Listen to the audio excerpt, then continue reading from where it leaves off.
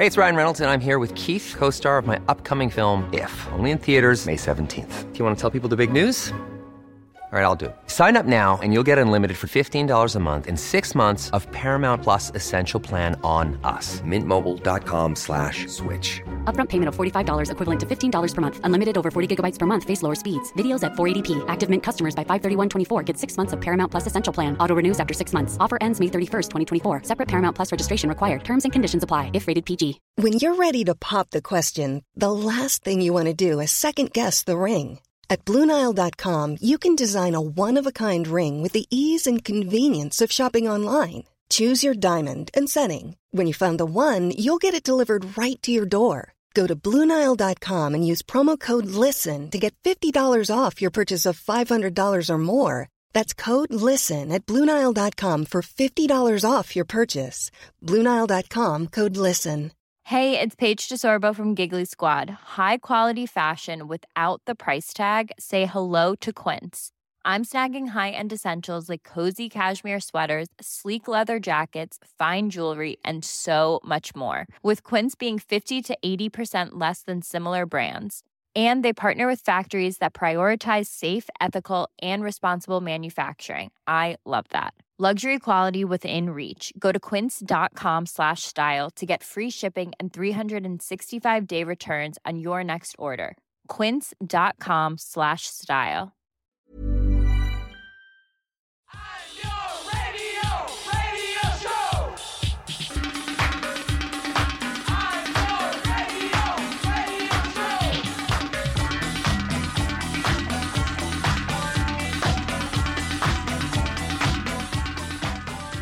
Hello and welcome to the Niler 9 podcast.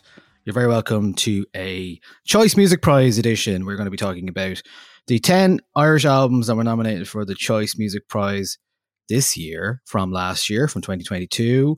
And joining us to cast our eye over those albums and everything around it is my regular co-host, Andrea Cleary. Hello. And we have special guest, writer and journalist, Una Mullally is here. Hello. Hi, yeah. So we've done this before in a more chaotic fashion where we had 6 people on a call, and it was, let's be honest, for me, it was an absolute pain in the arse to edit, and we did lose some audio, I remember, at that time. That's not going to happen this time. Touching wood, it's fine. But we are going to be talking about these 10 albums. And so if you don't know what the Choice Music Prize is, been running for about 10 or 15 years now. 15 years probably plus, and I think it's the 17th, maybe. Anyway, it's been running for a while. It is now called the RT Choice Music Prize, presented in association with IMRO and IRMA. The winning album of the year wins 10 grand as a prize fund provided by IMRO and IRMA. The idea is that, you know, if you're not paying attention to Irish music, or you're not, it gives them an extra bump in terms of visibility. That's the idea anyway. Every year we look at the choice and the albums list and kind of decide, we look at it and kind of go, well, what's this say about Irish music? The actual Choice Music Prize Irish Album of the Year, like the Mercury's and the Polaris and whatever, are decided on the night by a round table of judges, 11 judges in total, to stop kind of tiebreakers, I presume. And we can maybe address that a bit later on. But here are the nominees for the Choice Music Prize Irish Album of the Year. They are self-confessed global pop star from Ireland. It's Ciara Mary Alice Thompson, CMAT, If My Wife Knew I'd Be Dead. I'm so lonely, and I don't have any real friends. I'm so lonely, other people I just mean to end. We have The Fontaines DC, Skinty Fia, the third album and the third nomination for the London-based Dubliners. Will it be third time lucky? Don't think we rhyme. I will wear you down in time. I will hurt you, I'll desert you. I am Jackie down the line.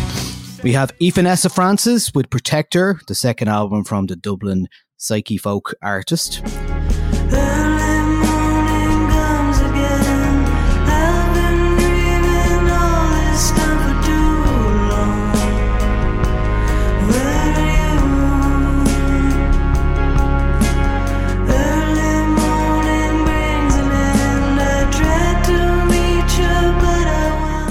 to Dundalk, we have the 5-piece alt-rock band Just Mustard and their second album, released on Partisan Records. It is Just Mustard and Heart Under.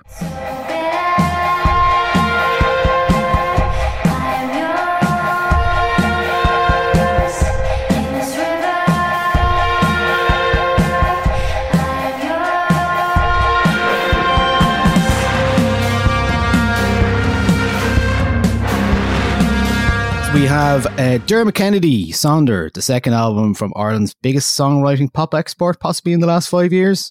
I wish I could have known that I should hold on tight to every single word, to every summer night. I wish I could have known that forever was a lie. But once upon a time, I was something to someone. Once upon a time,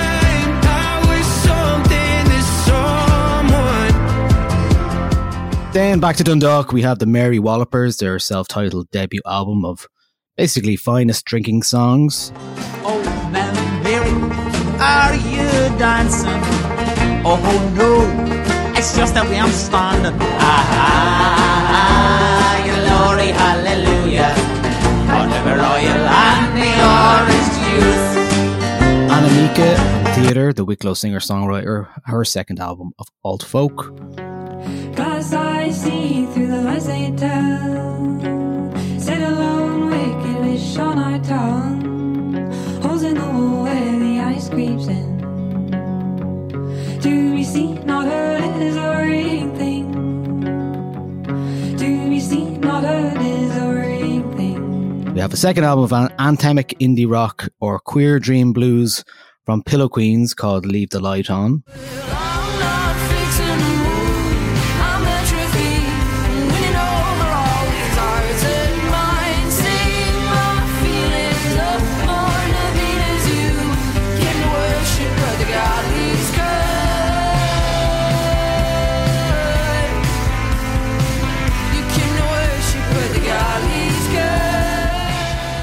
There's Sorka Richardson, Smiling Like an Idiot, a second album on Faction Records, a collection of synth indie pop music.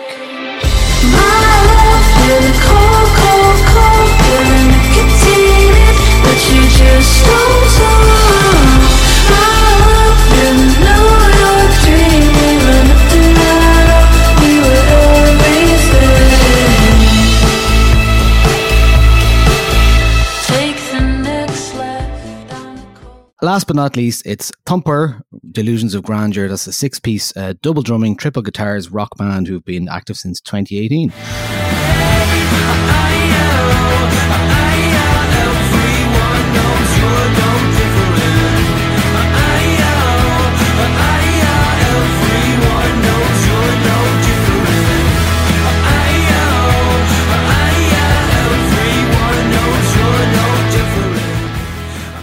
So there's the overall list. Has anybody any specific thoughts about the what that kind of says at the moment in terms of Irish music? Is that a fair reflection of what happened in the last year or so? Do you feel like there's any glaring omissions before we delve any further? I find it interesting that there's 2 Dundalk albums on the list. Dundalk's been Dundalk flying it lately. Yeah, it's becoming kind of increasingly a point of interest for Irish music in a similar way to how we all kind of copped onto Limerick a few years ago. Seems like we're all copping onto Dundalk now around the same time. So yeah, I think that's quite notable. It's quite interesting for Dundalk. I think one of like the most present bands on the list isn't on the list. So being Gillaband. Yeah. You can hear their influence in a few of the records, and Most Normal isn't on there, which I think is kind of mad. And I think certainly Sellotape was overlooked as well. Okay, yeah, Gillaband certainly talked about as one of the most influential bands of the last 10 years, and you're right, the album is not on this list, so perhaps a bizarre decision. You never know how these things work out and why it didn't make it, but yeah, you say like you could say that Just Mustard, their album features on that would be heavily influenced by Gillaband. Fontaines are always talking about how they're inspired by Gillaband. Lots of other stuff. For me, there was a couple of very small records that I would have loved to see on that on that list, but sure, that's the way it works. There's a lovely record from Robocobra Quartet from Belfast called Living It Isn't Easy. Didn't make it near the list. Olivey Olive, electronic producer from Dublin, had a lovely album called Life in Colour. Elaine Howley, The Distance Between Heart and Mouth, Cork-based artist, really fantastic album. And Cormac Begley, actually, the Kerryman concertina player, who's doing some really amazing things with that instrument and has been doing that for quite a while, and pretty groundbreaking in his own field, I think. So, yeah, that would be that. And you said, Sellotape as well. I guess, in the other categories, Cello is nominated for Breakthrough Artist and also Irish Artist of the Year. So, it'll be interesting to see if he gets anywhere with that. And of course, the Irish Song of the Year as well is... Cello's in that as well, No Love, but that is more a public vote essentially, so we kind of don't really talk about that as much, where the Irish Album of the Year is decided by judges. So will we start alphabetically? I'm going to throw to Andrea first, of course, because as the world's leading scholar on CMAT, I have to ask how you feel. I mean, I know how you feel about If My Wife Knew I'd Be Dead, but what is there anything new we can say about that at this point? This is the most confident I've ever gone into a choice that my favourite album is absolutely going to win. And you do realise that is like the curse now. Yeah. That's what happens. Yeah. Never be sure. Apart from the year I was a judge, the album I wanted to win that year won, which worked out nicely. But I think every other year I wanted a different album to win. So this year I'm like, yeah, I'm putting all my eggs in the CMAT basket. There's one or two others that I'd be more than happy about it winning, but I just feel like CMAT, like last year was the year of CMAT. She did the number one album. She had some incredible gigs. I was at her gig in the... what gig was that? The Olympia gig? No, the one before that. Academy. The Academy. At her Academy gig, it was one of the best gigs I've ever been to in my life. I think it's a brilliant, brilliant album. It's the album from this list that I'm still listening to the most. I kind of never stopped listening to it since it came out, and it would absolutely have my vote. I would be insufferable in that room if anyone tried to vote against it personally. But yeah, I know how you feel about CMAT as well, Niall. What about you? What's your CMAT thoughts? Yeah, I think there's an argument for this being the most accomplished record on the list in terms of its wholeness and its clarity. I guess you listen to this, you know that this artist knows who they are. You know that they're an amazing songwriter, but not only that, like, I don't know, it's just like lyrically it's so brilliant, and it's so hard to write wry lyrics in that way and them not feel throwaway or gimmicky. And I think that CMAT's an artist who's really, instead of doing things in that kind of almost like topical lyrical way, is really hooking on to that lineage of what this music is that she's making, I guess the only thing that I would say, like, and this is just totally picking holes and is probably irrelevant, I feel like sometimes the production can be a little conventional or a little anemic in terms of the scale of the songs. Now that's really splitting hairs, but I'd love to see a record that, like, this is so obviously her, her calling card. And so I guess I'm anticipating and I'm looking forward to seeing a creative trajectory that expands production wise. Yeah. That's like it's stupid to ask for something that a person is not doing on an album that is really excellent as well. So I understand what I'm saying there, but yeah, I wonder what that exploration sonically could look like, or sound like rather.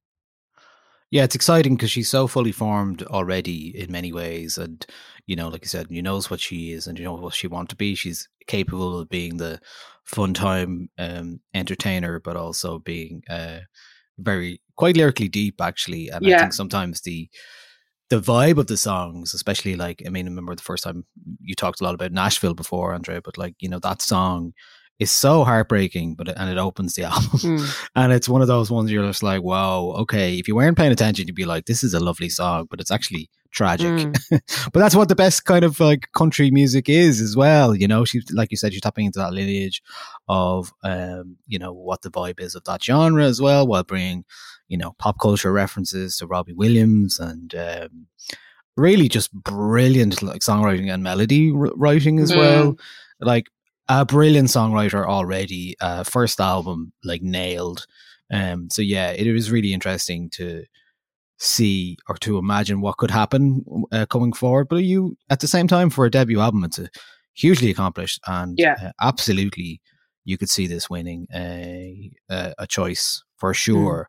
I think, you know, it has characteristics that many albums in the past, which won the choice, do not even come close to in terms of songcraft. So that is one thing I would say about CMAT. Also her vocal performance and so many parts of it, like especially I think on Too Wrecked to Care, like the vocals on that are just like, this is so good.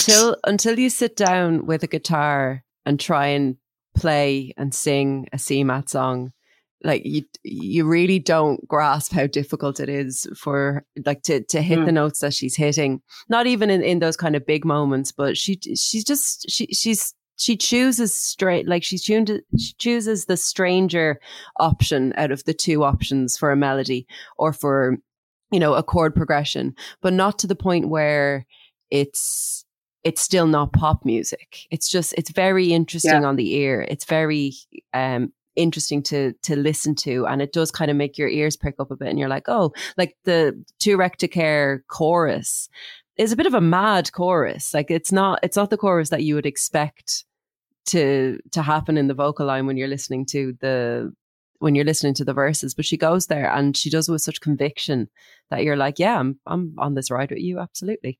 But then she also has something like Every Bottle Is My Boyfriend, which is just a straight down the middle pop rock song that is just so, it's one of those songs that you kind of can't believe didn't already exist in the world. It feels like it should have already been around. It feels like a standard. It's so brilliant. Yeah. And I do actually think that her vocals isn't something that is talked about enough in praise of her.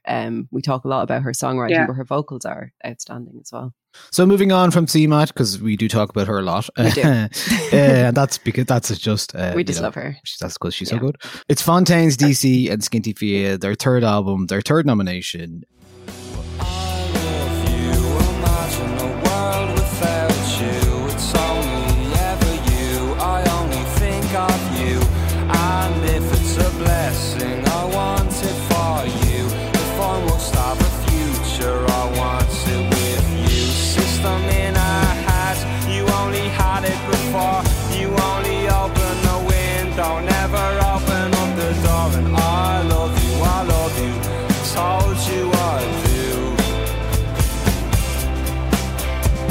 Una, where do you land on this album in terms of their and the band in general? I really like Fontaines. Like, I like their albums. I think that where they're at live, like I went to that Vicar Street show whenever that was, December maybe, and I couldn't believe where they were at as a live band. How good they were at what they're doing, and how elevated and tight and all of those, you know, kind of cliches that exist about kind of live rock, like that they're really jumping forward into something else. And yet sometimes, like, there's something about their albums that, you know, there's so many great songs and they're recorded in a very specific way and they have that live sound, and, you know, Dan Carey has kind of honed that, you know, aesthetic that they're the sonic aesthetic that they're taking from live. There's something sometimes about their records, and I don't know what it is, I can never place it, that like the pillars that the album stands on kind of sometimes slopes a little bit or something. I don't know what that is. Maybe it's just the flow of how they make them and how they obviously choose very specifically how they flow. This record contains probably their best song in I Love You. You know, this is a massive album globally. It sounds great. It's darker. Yeah. they teeter on that kind of chasm, of that kind of darkness and the wall of noise and all that kind of stuff. But of course, even though Grian Chatton's voice can be very, spearing and searing in a particular way, it has this weird lightness to it that takes it away. The drumming is great on this record as well. It's funny because like they've made these 3 big albums and they haven't won the Choice, and the Choice has this like idiosyncratic reflex that I think often, if you looked at this thing on paper, if you were, a rock journalist or a music journalist in like Sydney or, California, you'd look at this and you'd go, oh, well, Fontaines DC will win that. So it's funny how that doesn't seem to be the narrative around the vast Choice discourse. What do you think, Andrea? Yeah, I agree that if you were looking from the outside in, that they would be the obvious choice. They had a recent win at the Brits. They've had, is it 2 Grammy nominations or 1 Grammy nomination that they've had? At least one Grammy nomination. So from the outside looking in, Hero's Death, you'd be saying absolutely Fontaines DC.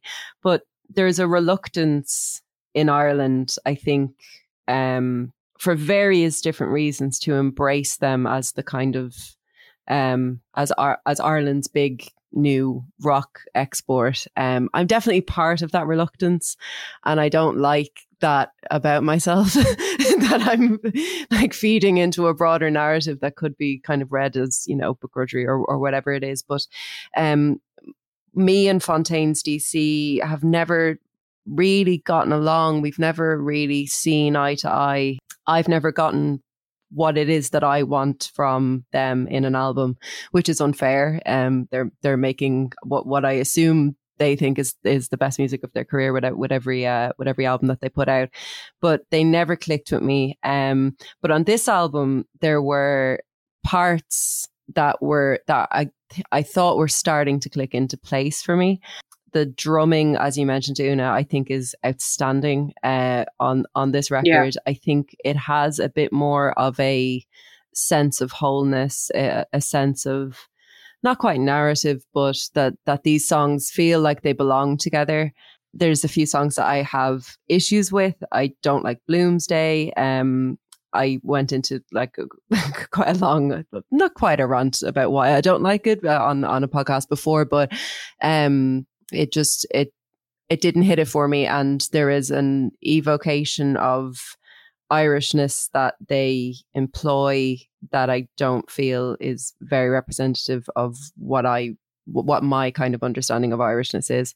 And again, that's all very personal. So all my issues with them are completely personal. I think from an objective point of view, I'm like, yeah, they probably should get Album of the Year at the Choice. They are our biggest exports right now. They are critically acclaimed. They have massive fans, all over the world, but they've yet to hit it for me. But this album made me feel like maybe the next one, it's this feeling of I definitely think they're like ascending everything that they do, like if you look at like this record compared to Doggerel, for example, the maturity is really pronounced. I'm not part of the reluctance. Yes.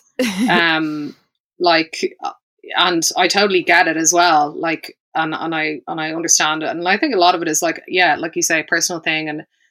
And I also think that, there's theses to be written about that version of Irishness. And this album is obviously very, thematically diasporic. And maybe there were some rolled eyes at, people being treated like paddies in London or whatever. But like, your experience is your experience, and I don't think they're being inauthentic about their experience. I think their experiences and how they're channeling them is legitimate in their worldview. Yeah, I remember that being one of my issues with it was that we had the first album, which was very much rooted in a kind of a Dublin experience and an Irish experience, with the second album, which was kind of reflecting on that experience from a place of having had success, and then with the third album where they are now not living at home anymore and reflecting on that diasporic experience. And I remember feeling like I didn't get enough of that, actually, because what I liked about the album was the bit that we got of it.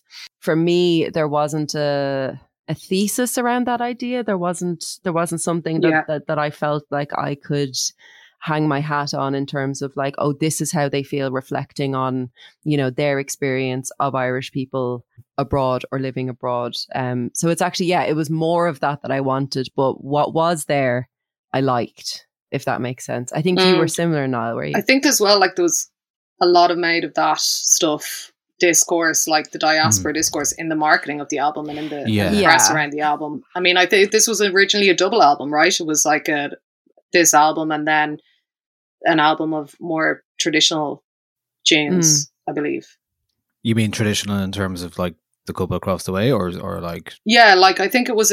I mean, maybe I'm wrong about this, but I think it was conceived as a double album with which there would be more tunes with traditional Irish band, and then more kind of Fontaines. I mean, I think as well, like In Our Griaga Joe is a deadly album opener as well, you know. The drummer Tom did actually release Cole, he released a compilation of Irish traditional music a couple of years ago on his own label, and had the Bothy Band and Planksty and Eve Agamons, Lisa O'Neill and all that kind of stuff in there. So there's definitely that influence. In terms of the album overall, I struggle with it sometimes. I listened to it today and some of it just didn't vibe with me at all. I find some of it a bit repetitive.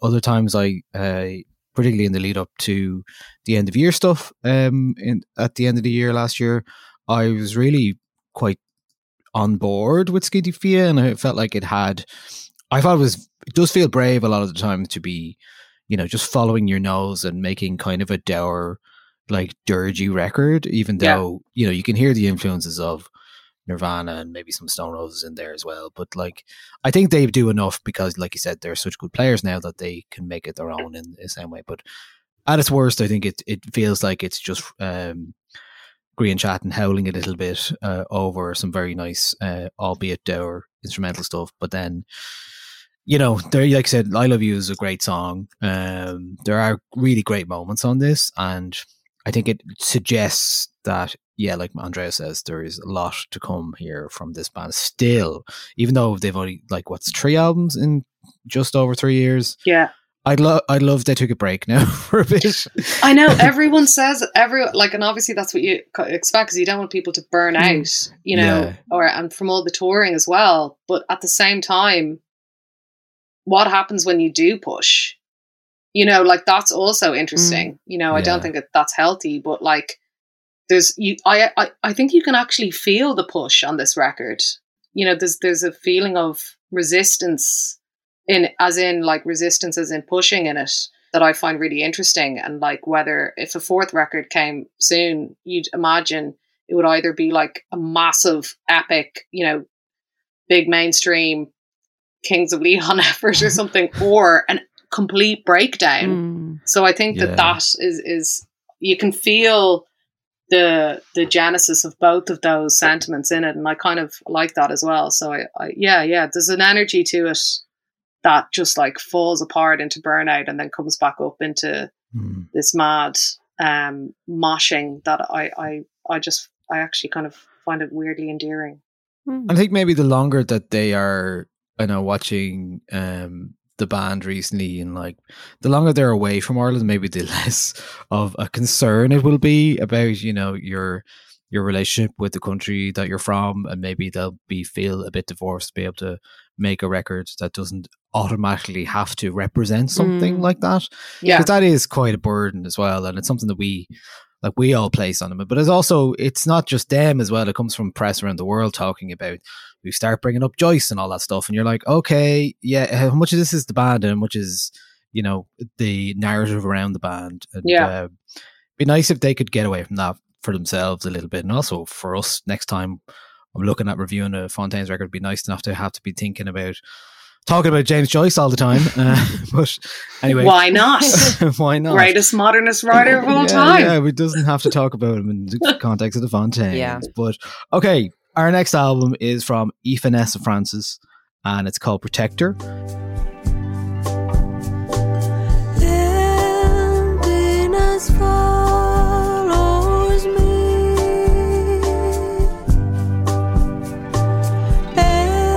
Emptiness follows me.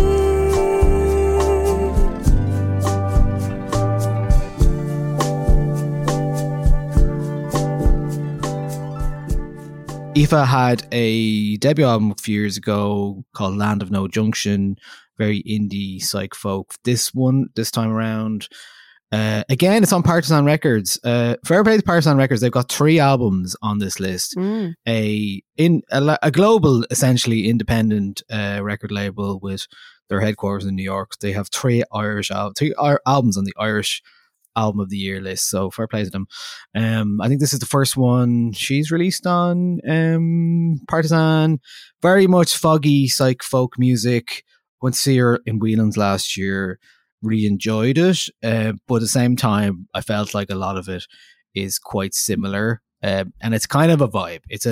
Everything is a vibe kind of buzz going on here. That's what I like about it, but it also is maybe one of the reasons why, to me, it doesn't maybe stand up against some of these other records. What do you guys think?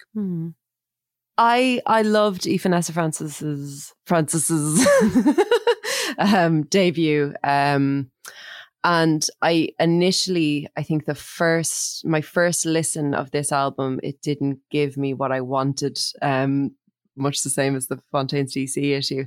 And I pushed through that because I don't feel like there's that much similarity. I feel like she's definitely expanded here. She's definitely switched what her kind of sonic influences are. I think she wrote this album in a much more kind of isolated space. She was staying out in County Clare, I think, with family, and getting up at sunrise and going out and with her guitar and playing in as much wilderness as we get on this island. So I did feel that sort of shift. But the more I listened to it during the year, the more it clicked with me. I think she's she's the kind of songwriter that really rewards coming back to those songs. And especially, I talk about this a lot, like listening to music in different situations and finding the situation that the music fits for you. And I did that with this album because I really, really wanted to like it. I really wanted to love it. And I did. I pushed through it, and I found that it was kind of in, kind of solitary walks and moments in nature and things that it really clicked with me. But I think it's a beautiful album. It's not as forthcoming as some of the others on the list, CMAT or Fontaines. I think it's a much more gentle hand in terms of kind of guiding you into what this world is. And I think she does it very deftly. And she's outrageously talented, as a songwriter, as a musician, as a vocalist. And there's a maturity here that I think is... It's a step up from the first album, definitely. Even though I love that first album, but I can feel the direction, I can feel the growth and the way that she's gonna keep going. Maybe she might also surprise us again on the next album, but yeah, I think this is a really strong one. I think this would be a dark horse, but we shouldn't discount it. I'd imagine there's a lot of Aoife Nessa Francis fans in the kind of decision making body this year. I feel like I'm just picturing you now with your like Carrie from Homeland chart and like tracking all the judges' tastes. Absolutely.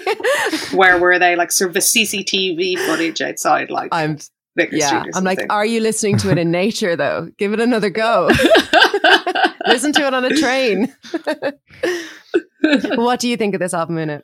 I really, really love it. Like, and I think one of my favorite moments on that happens on an album, on any album on this list, is on this record, and it's the kind of use of the shaker percussion on Chariot that then like it kind of languishes and then it comes back in a different form on Back to Earth afterwards. And I think that's kind of what I'm talking about in some ways about the production on the CMAT record, is like what kind of sonic storyline is the production and the sounds and the instrumentation telling alongside the other aspects of storytelling in all the various ways that albums can do.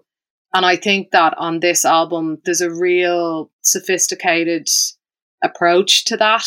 And I found it so interesting what you're talking about, Andrea, about like the different situations and the repeat listening, because I think that there's a lot of intentional and intuitive flourishes on this record that are so not low key, but they're so subtextual that I really enjoy. So the sound of this album I really like, and I love how even at the outset of it, it kind of begins with what almost feels like a mistake in this like thing at the start of what a Way to Say Goodbye, I think is the first, which is like, okay, the thing is called Way to Say Goodbye, right? And it starts with this like mistake thing, and it's like that's the first song, and I don't know, there's a lot here that I feel like as a listener or as a nerd you could study. So I think it's quite advanced in that way. Yeah, Emptiness Falls would be one of my favorite songs on this album, big time. It was one of those ones that stuck with me all year. But it is a lovely album to listen to all together. It's a very complete body of work. I think personally, just on the live gig, I found my mind wandering a bit more than I wanted it to. But that's okay sometimes as well. It's like, it is not that it's stuck in a palette, but it has a very similar palette throughout. And yeah, there are flourishes here and there that make it create some lushness and, some lovely playing on it as well. And I think it's a really lovely record. It's a very warm record. It feels quite unburdened from any expectation as well. And I think it's a much better record than her first record. Again, another artist who's going to be probably doing promising things for the third and whatever comes next. And it is great to see like a lot of these artists we're talking about are not, small considerations in terms of touring, and they have fans and people that they can go and play to.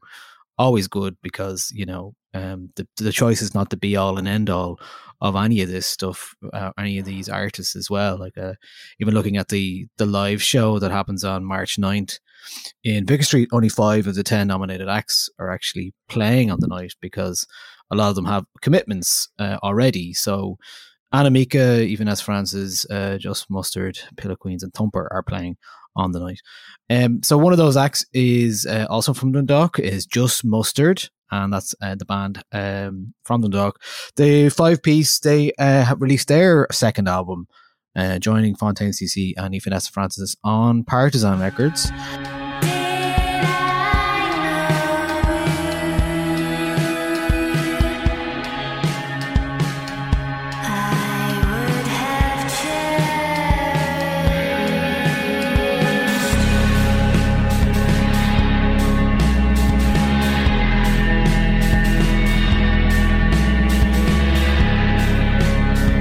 And their second album is called Heart Under. It was recorded in Attica Studios in Donegal.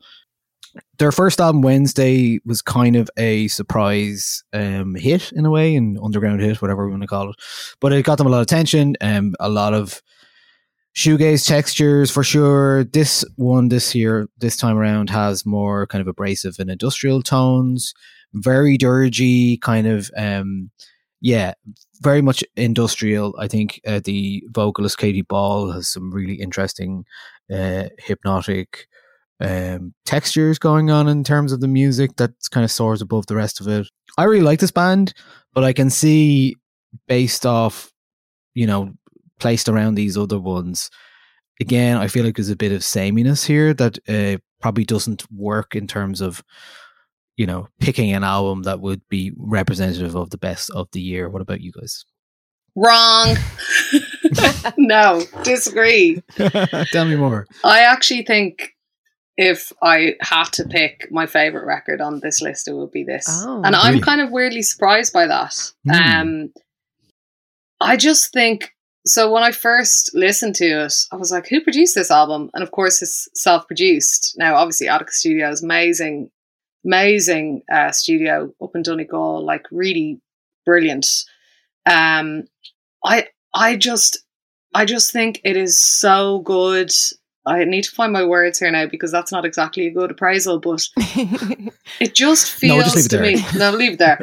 No, it feels to me that when there's certain records that you listen to or certain songs that you listen to, and the things that spring to mind in terms of the references or the places that you go to in your mind aren't even musical references. And this album just like puts me in a place, it puts me in a state that is quite, gothic, almost pagan in a weird way, very much the sound of an island in Northern Europe. And like there's a lot of diversity on this album, but like it just touches into a kind of Dundalk Irish aesthetic that I think we don't actually name in our art, and I feel when I'm reaching for those references, like I just feel like this is a band that's kind of expanding beyond its form, and it's creating, that this kind of like, how can desolation be rich, and I feel like Just Mustard do that, and they're operating within this kind of space of fidelity that feels really complete, and it just brings to mind like different art, like Anne Imhoff, that German visual artist, or David Wojnarowicz or something, or like it made me think of Mom, the Michael Keegan Dolan piece with Cormac Begley, that kind of like gothic Irish dance piece that he did.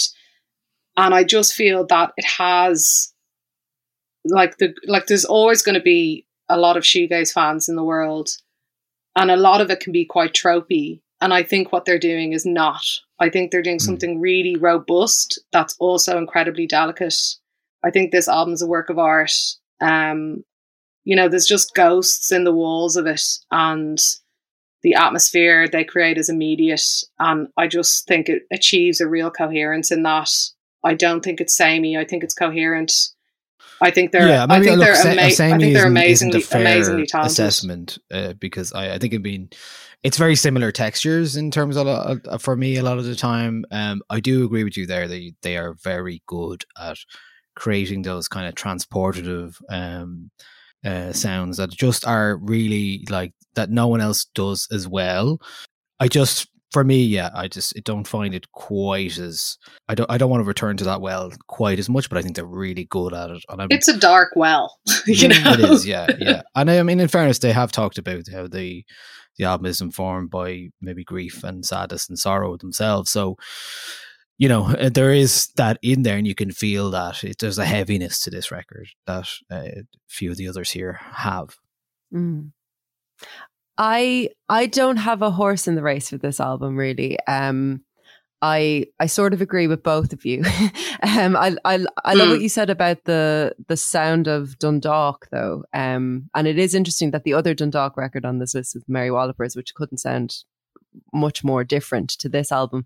But I lived in Dundalk for a few years, so that the places that sonically it brought me was less about the kind of pagan natural world and much more about the kind of like the no man's land of like industrial estates and ghost estates and things like that, and just the kind of the emptiness of that.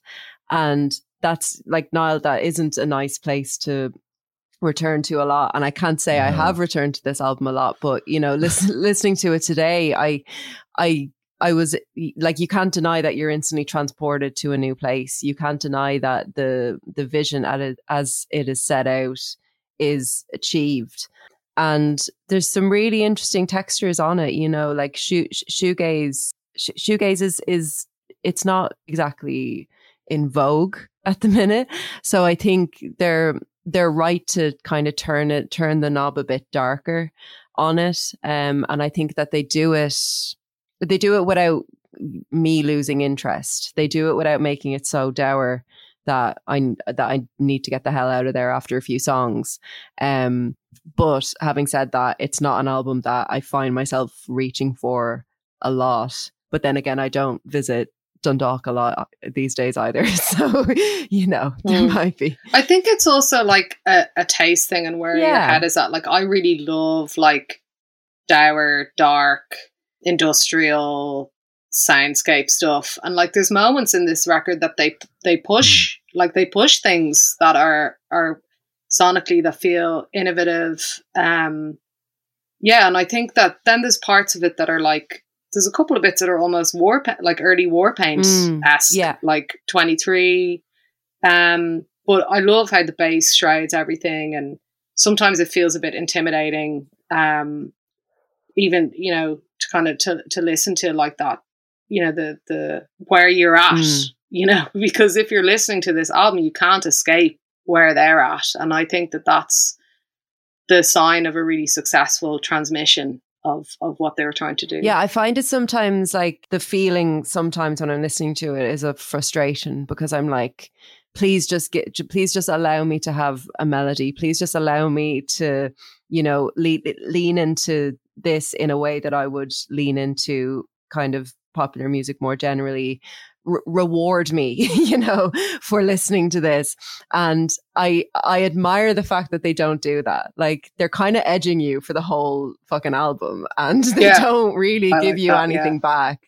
And there's an artistic kind of integrity to that, you know, and maybe if there was, you know, maybe if it ended with a very beautiful melodic acoustic song, it would have completely ruined the entire effect. It would have. It's hard to they've created a perfect, their own perfect world here in that way, and you really don't need that. No, this no. record, you know? But I found myself wanting, you know, a bit of like, I found myself wanting like a chord progression that goes where I expect it to. Like, you know, it's that little reward center in my brain is looking for reward, and they do not give it to you.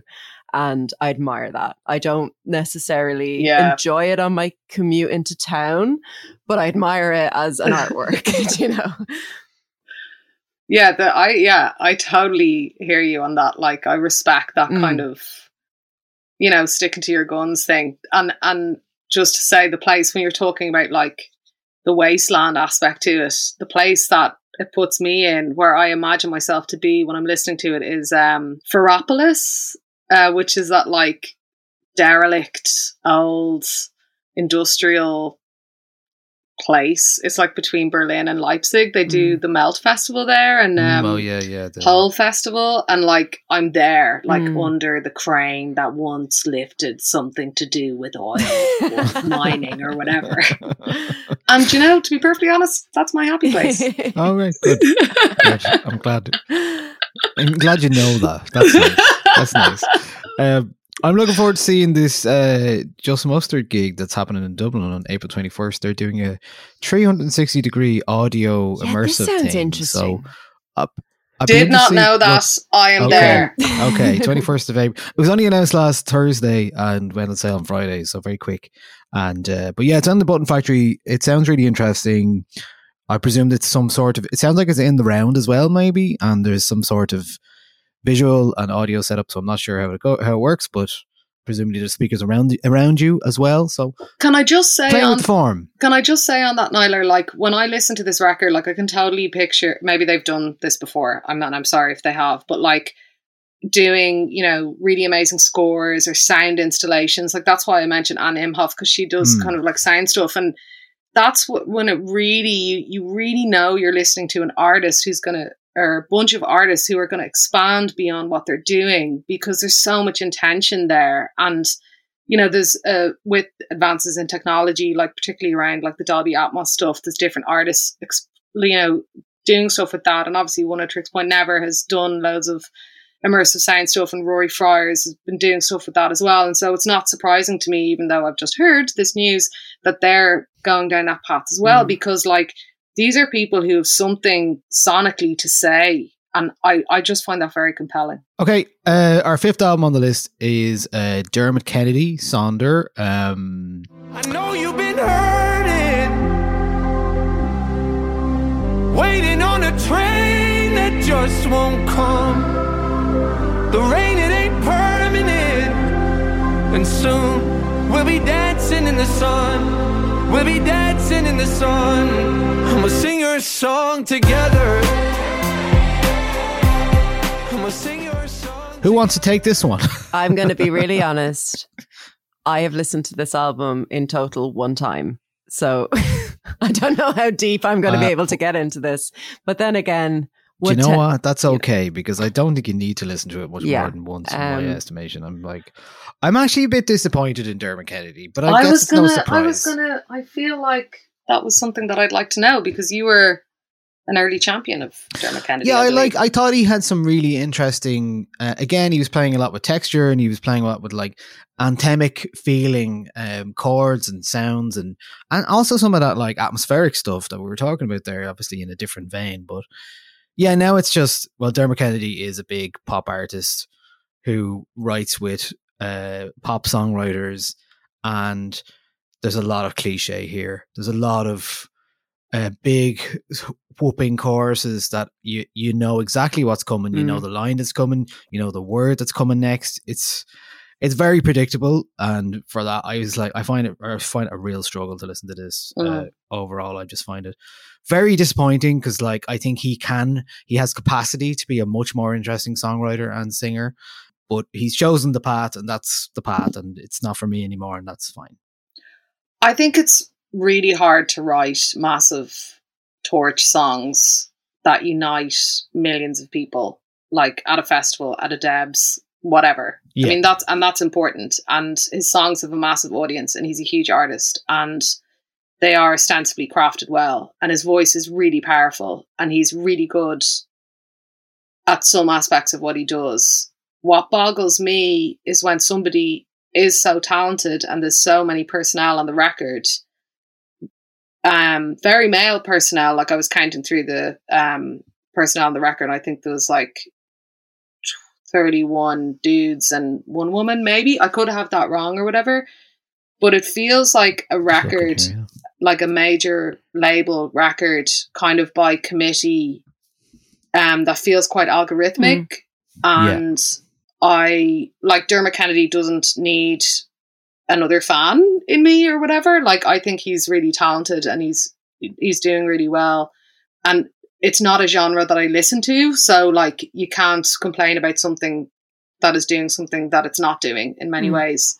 Yeah. But I just feel when you listen to, and it's not just a Dermot Kennedy thing, it's a general thing. When you listen to certain records like this, you know where every song is going to go. And that's not an offense, because there's good melody and there's good choruses, but I can kind of like hear them being ripped off in real time for Love is Blind reunion montages. You know, it feels very broad, very broad, and the sincerity is very on the nose. And broadness is different to universality, right? Like, and that's, I think, the two stools that he's falling in between. And I think that, you know, like Circa Richardson, we'll get to her in a bit, her record is very universal because it's rooted in this specificity. And there's something about the cheapness of broadness that can be very off-putting as, you know, a general music fan. And it leads you to begin to question the intention and the authenticity.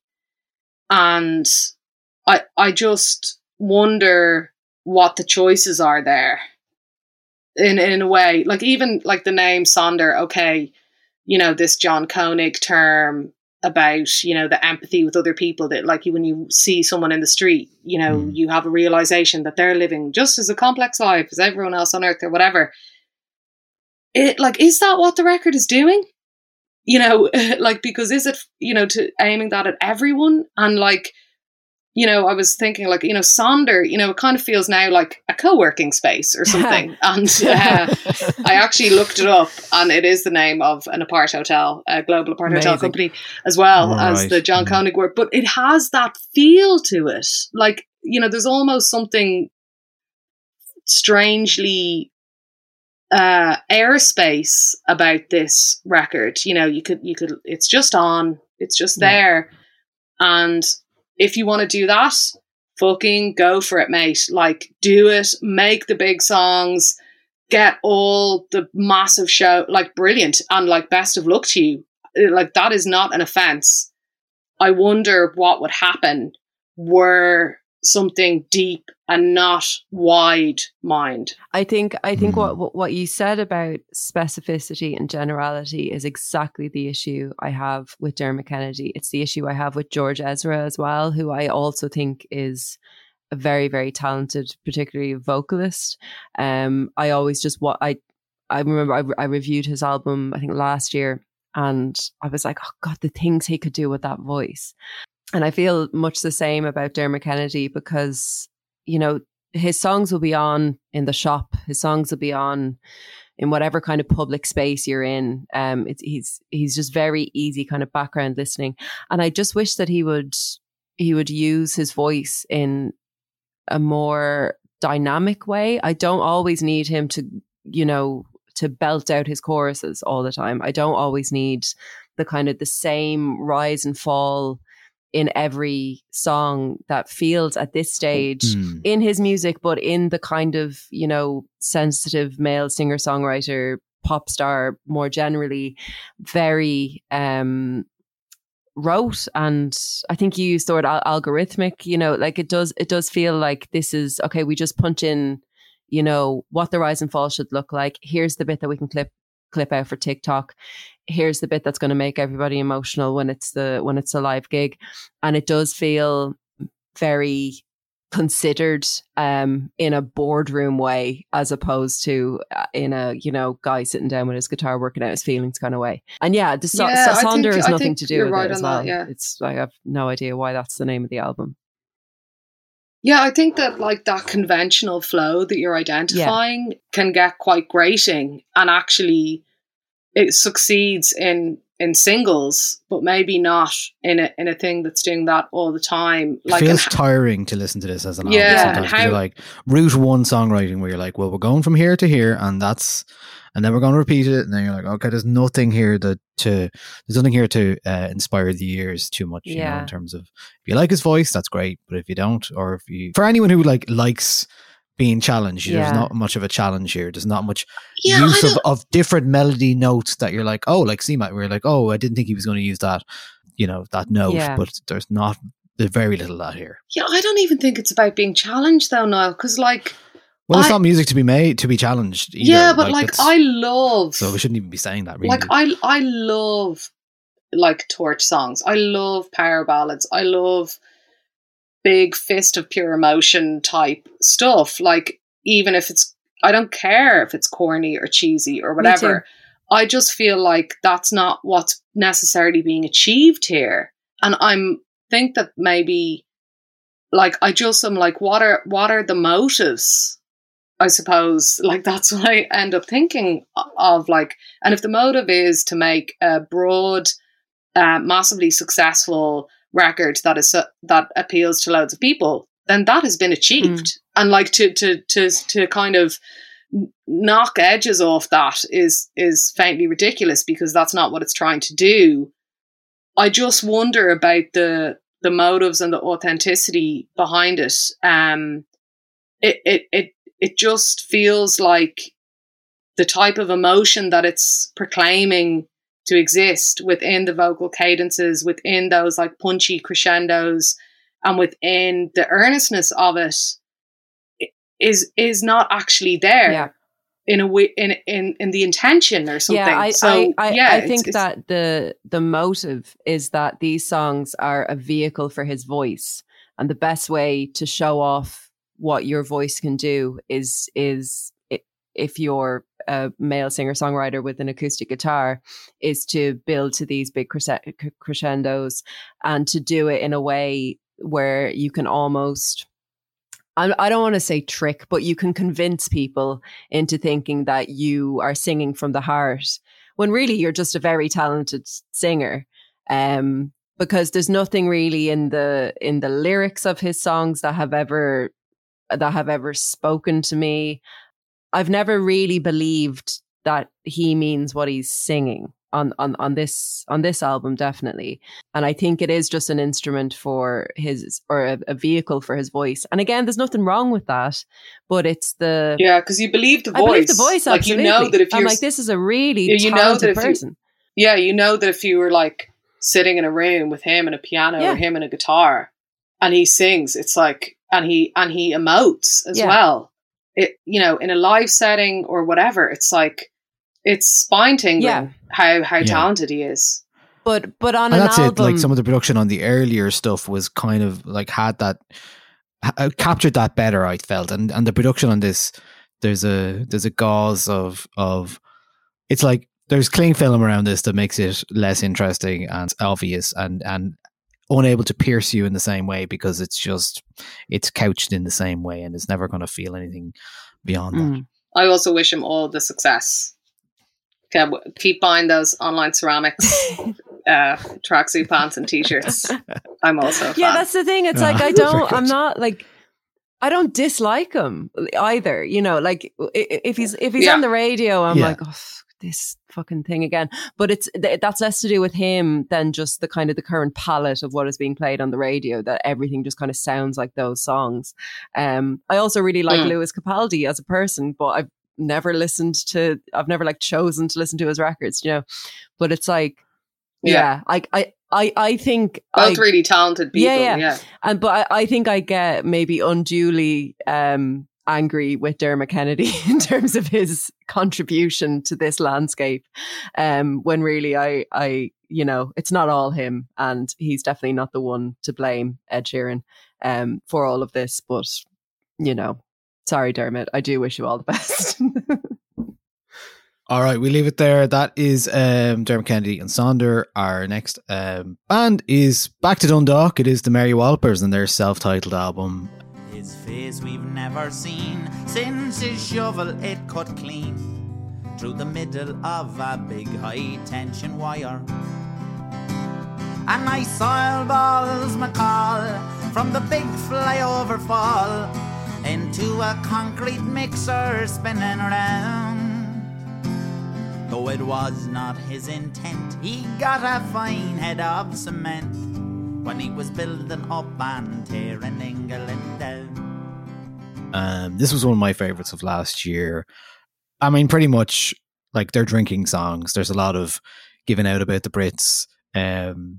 Old trad songs, fun. They're having fun with this. It's pint of porter and a banjo in hand, and I think they're great. Like, I mean, they started as a hip hop. You sound duo. like a Guardian reviewer right now, Niall, reviewing an Irish record.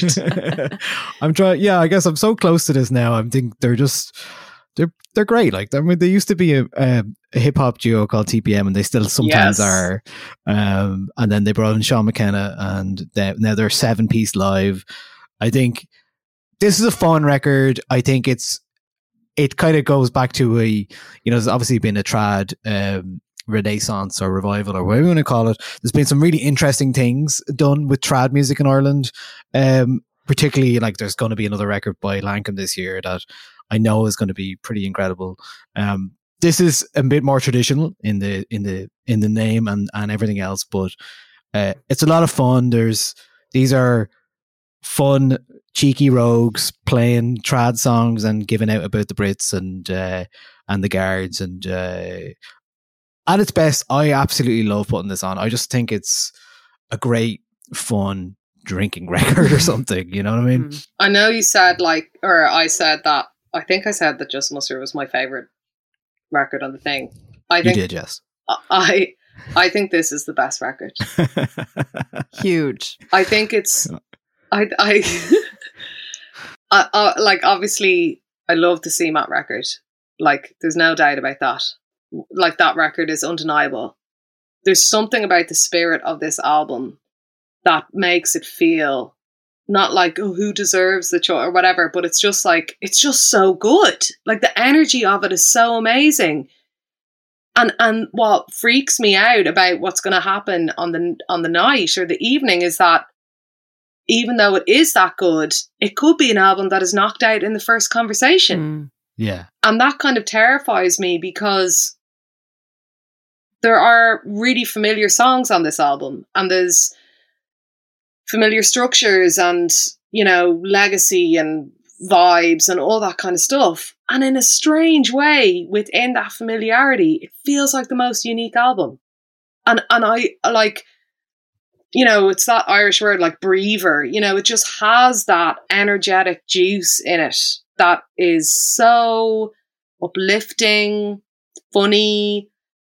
There's a skill set involved that I think people overlook with the Mary Wallopers as well. I think it's a knockout album. And what I also love about it is, a few months ago, I had it on in my gaff and my parents called around and my dad sat down on the couch and he was like tapping his feet. He's like, who are these? You know? And there's something about the accessibility of drawing from past, you know, styles or genre or whatever, and bringing it forward that feels really beautiful, you know? And I just have so much time for these guys. I think the way they're making music and the spirit they're making music in and what they're recording and what the end result is really exceptional. I just think it's a fantastic album. I love, there's an amazing song on this called Building Up and Tearing England Down. Obviously, the Dubliners did it first, but I love what they do with it. They slow it down.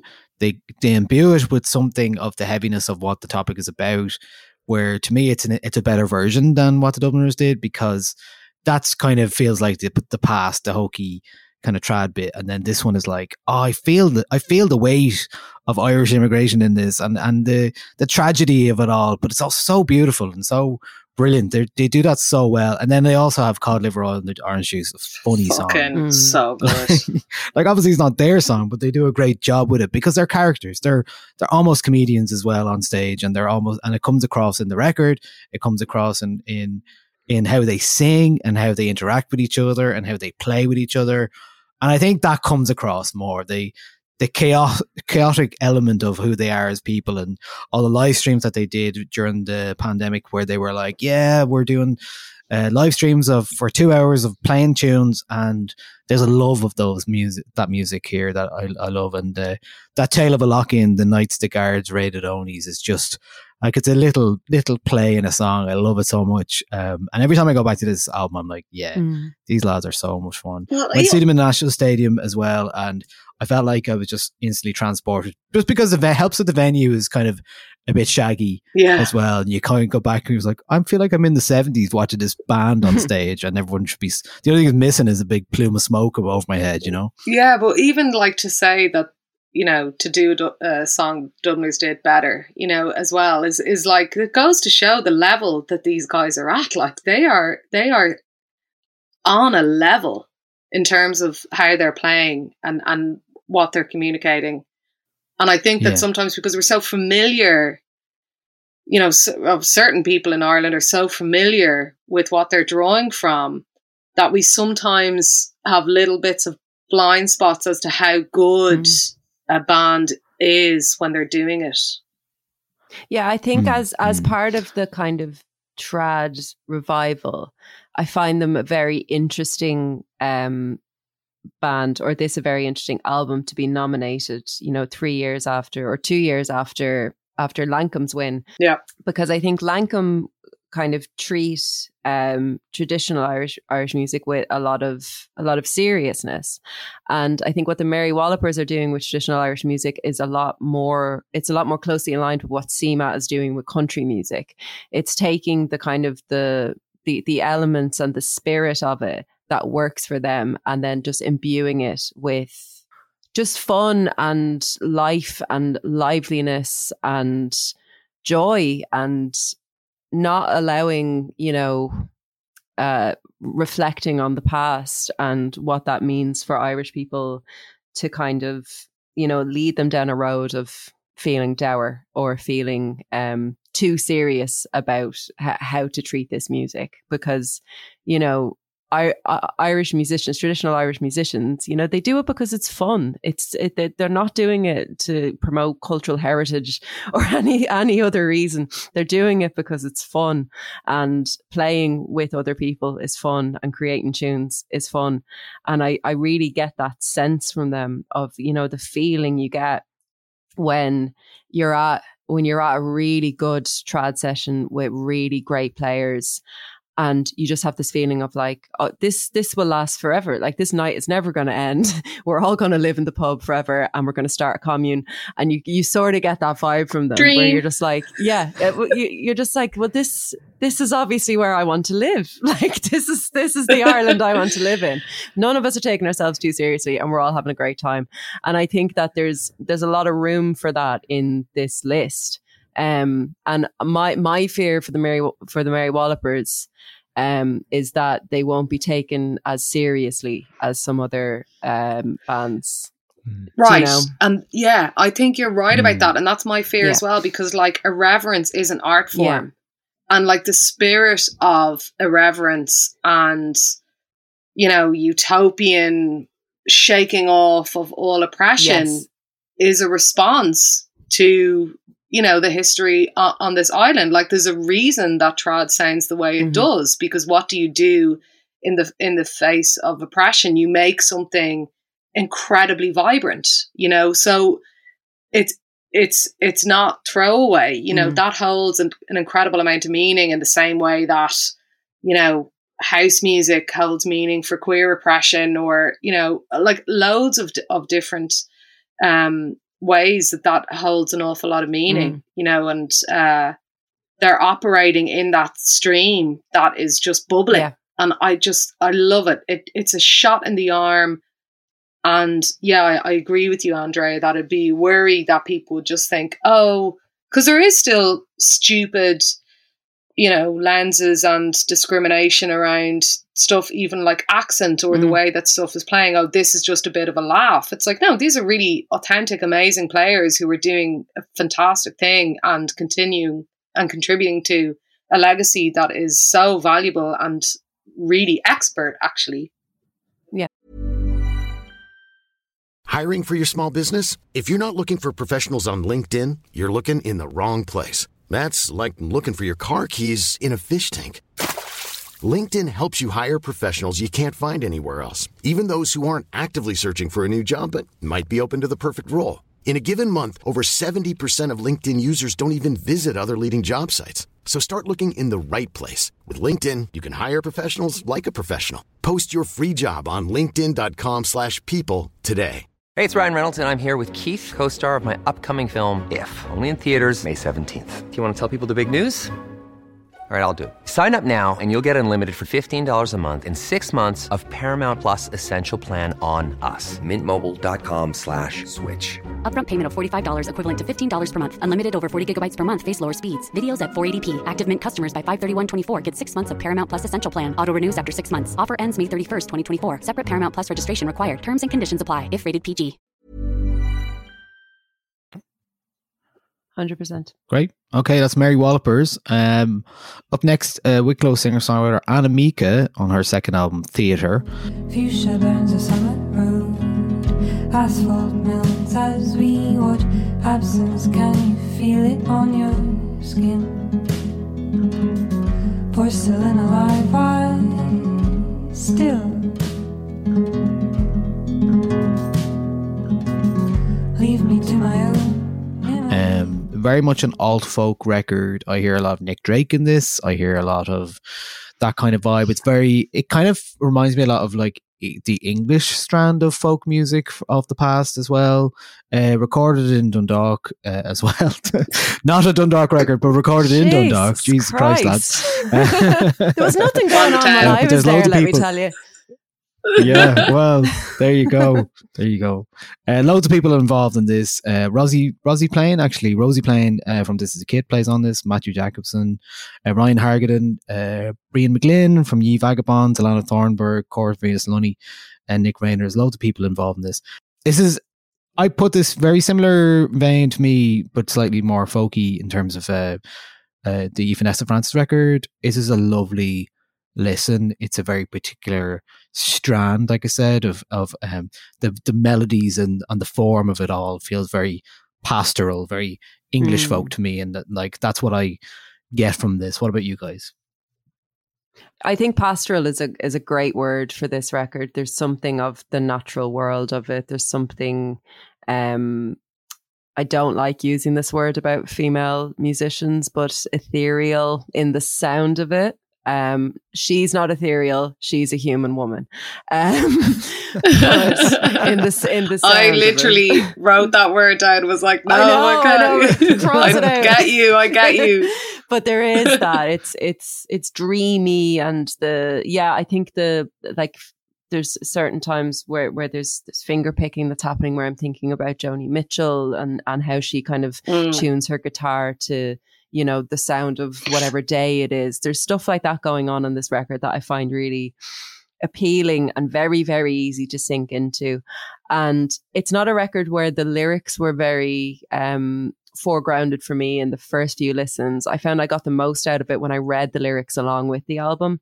They're very poetic and some really lovely images and lovely things to just kind of have in your head and just think about. It's not the most kind of forthcoming here are my feelings songs, but much more about kind of, you know, stepping into the role of the observer, I think, which I really enjoy, and I enjoy it in this style of music a lot. Yeah.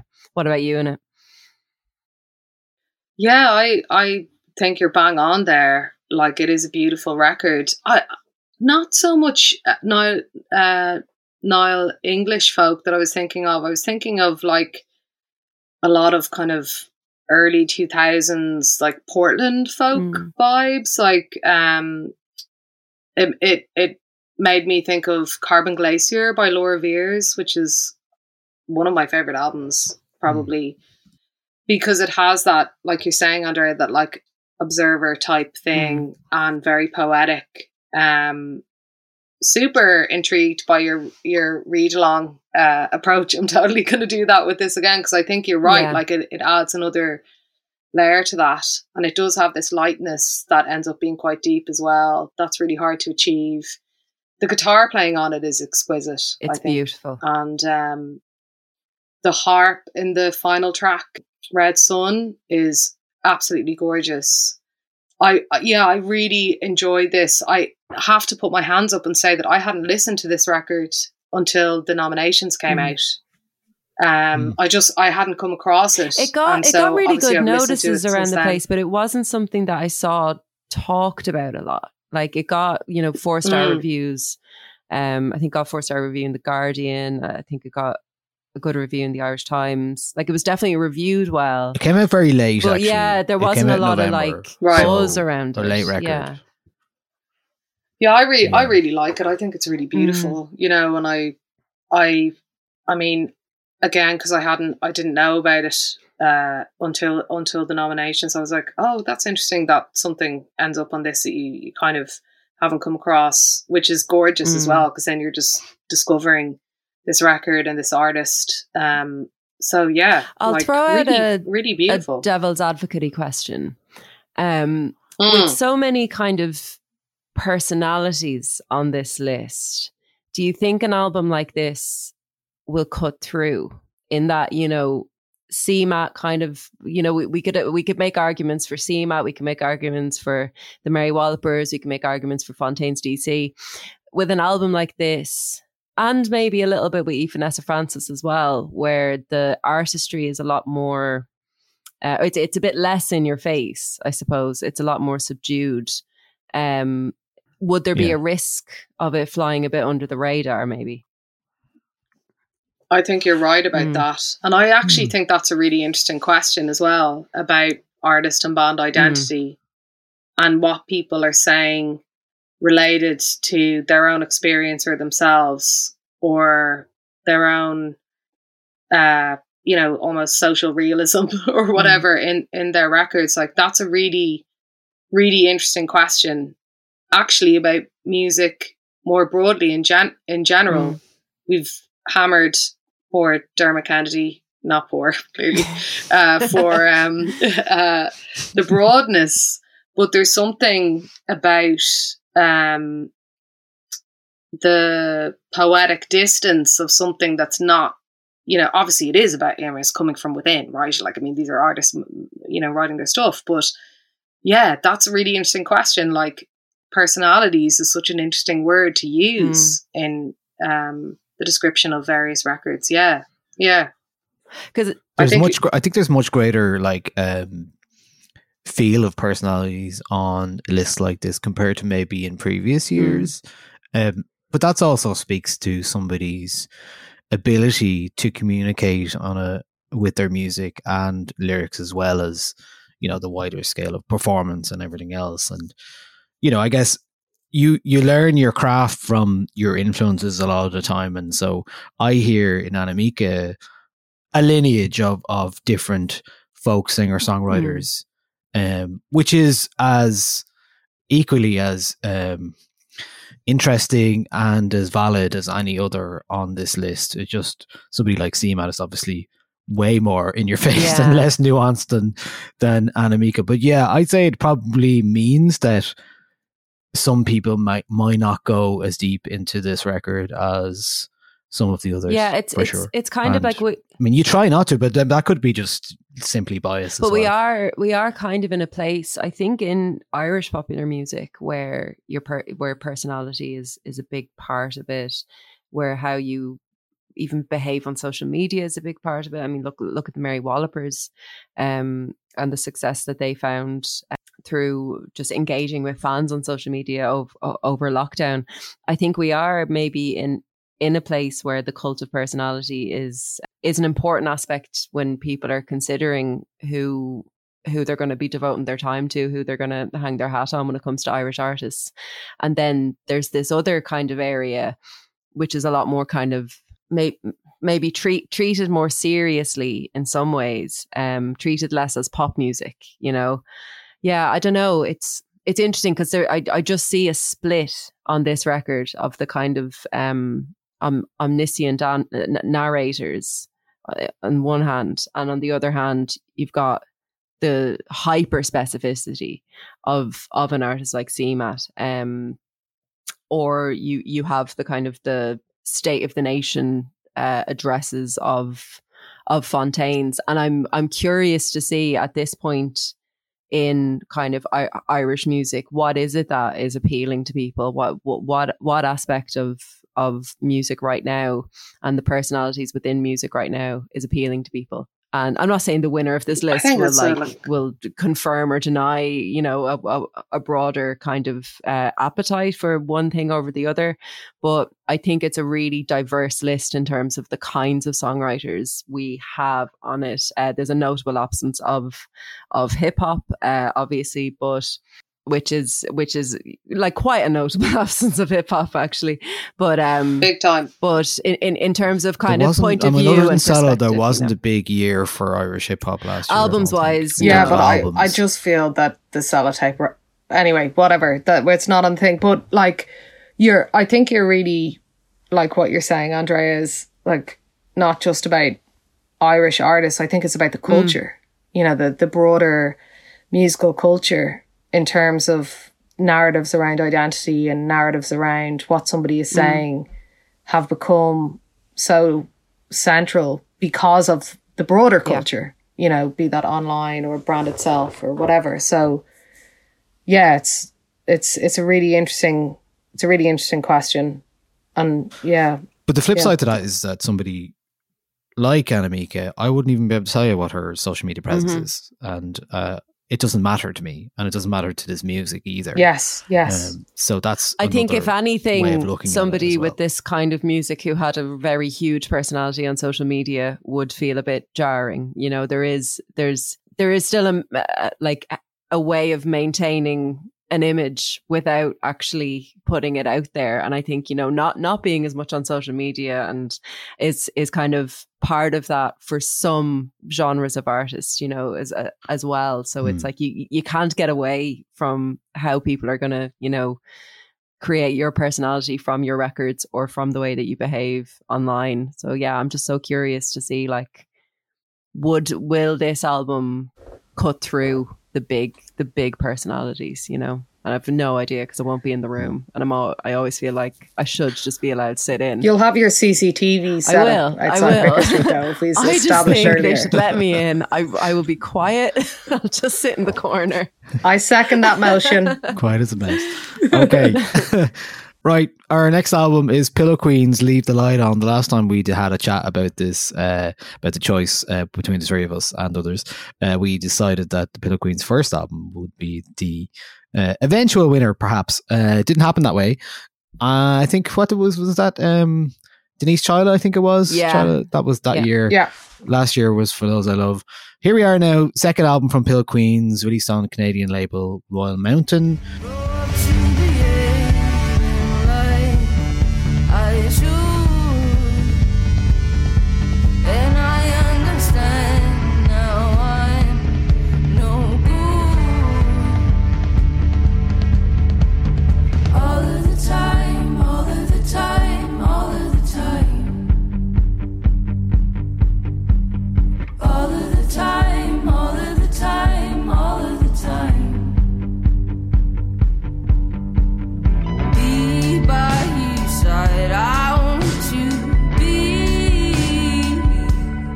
Where do you find this sits for you guys? For me, I don't quite love this as much as the first album, and I still don't know why. Like, I think I just prefer the songs on the first album. I don't know what it is. I still haven't been able to put my finger on exactly what it is that I don't vibe with as much with this one. Yeah, I think some people felt that this record was like maybe a little diffuse or ambiguous, that it didn't like plant a flag in the ground. Or make some kind of declaration. And lyrically, I think its ambiguity is actually its strength, because I kind of love the unmooredness of this. Like, I love the openness of, processing on the page almost. I think that's actually a really valuable approach or outcome. When we think of these kind of like very certain, broad statement, clear things that are very honed, that go through loads of albums on this list, like CMAT. CMAT is a conclusive songwriter. Like, she is saying what she is saying. Fontaines are, declaratory, like you use the term State of the Nation. Yeah, absolutely. I like not being in the crest of the wave or the crashing on the shore, but in the bit in between. And I think that is what this record does. And I think that's an art form in and of itself. I think Be By Your Side is probably one of their best songs. And there's a colour to this that I enjoy. I think it's understated. And I think that is, it's very obviously queer approach when you've had this, their first album was a big record.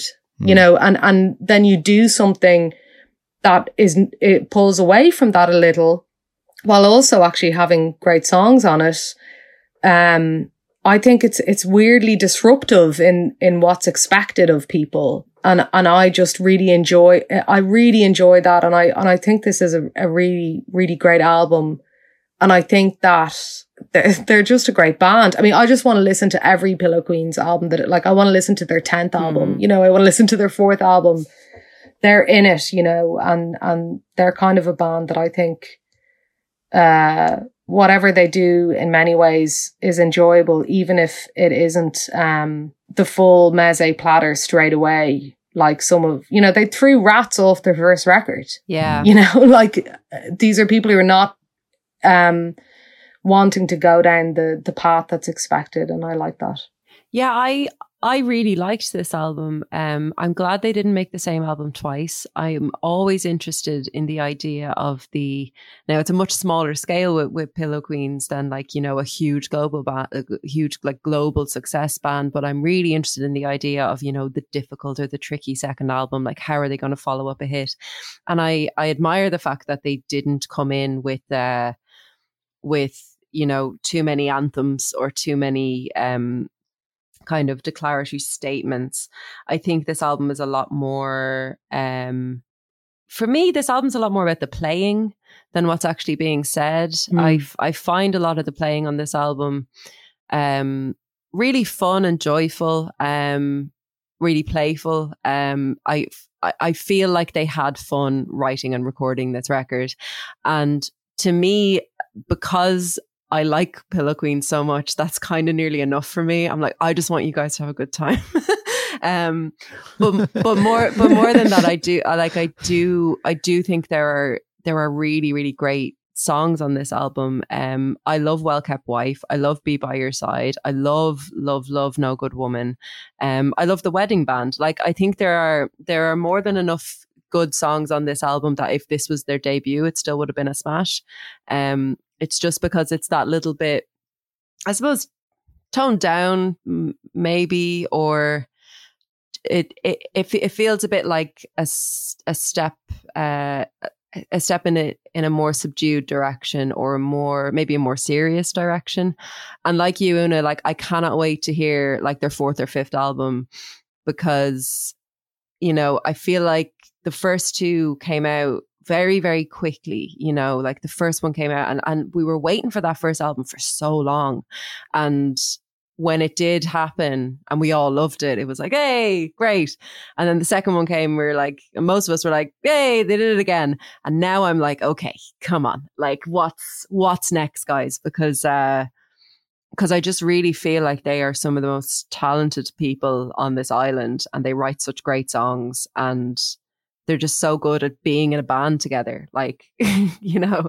Yeah, definitely rooting for them. Yeah, for I sure. am. Yeah, and not just because they're good people, but just because I think like their sound is something that I just don't get anywhere else in Irish music. Like they fill a gap that I sort of didn't really know was there. They fill a gap that I was getting from American bands and from UK bands for years. And here they come along with this sound, and they're Irish, and they're singing and talking about Ireland and about being queer. And I'm like, oh, this is everything I've been listening to and more. And I love them for that. Yeah, I think they're great. I don't think that they will win against some of the other albums on this record, not because I don't think it's as good an album, but because I think Pillow Queens are less in the conversation now as compared to some of the other artists and personalities. Going back to that idea, yeah, I feel like there's more obvious winners in terms of the personality conversation, but as an album, like it deserves to win as much as anything else except CMAT, which is the winner. Well, hopefully the personality won't be driving the decision, because there should be sorry, Niall. When I say personality, I'm talking about the personality that exists on the album as well, right, as the kind of conversation. Well, the good news is this self-described good band from Ireland is on the west coast of Ireland, sea swimming, writing new songs and interfering with crabs. So maybe we'll have some new music from them. I saw a TikTok of them sea swimming the other day. Absolute bunch of cowards. Get in the water, girls. Like, very funny.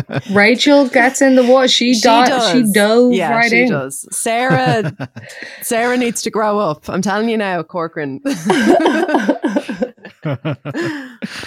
Our second last album up for discussion is Sorcha Richardson's Smiling Like an Idiot.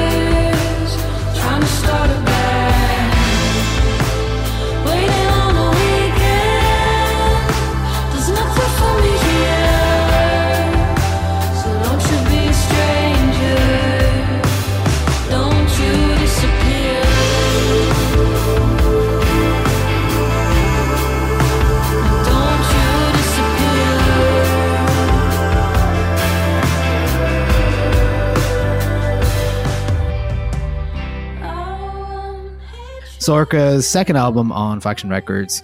I love this album. I think she's a lovely she's a songwriter capable of spinning these songs and into, we talk about specificity or lack of it. This is very much about particular experiences and nights out and visiting old places you've been to before, hanging out with friends.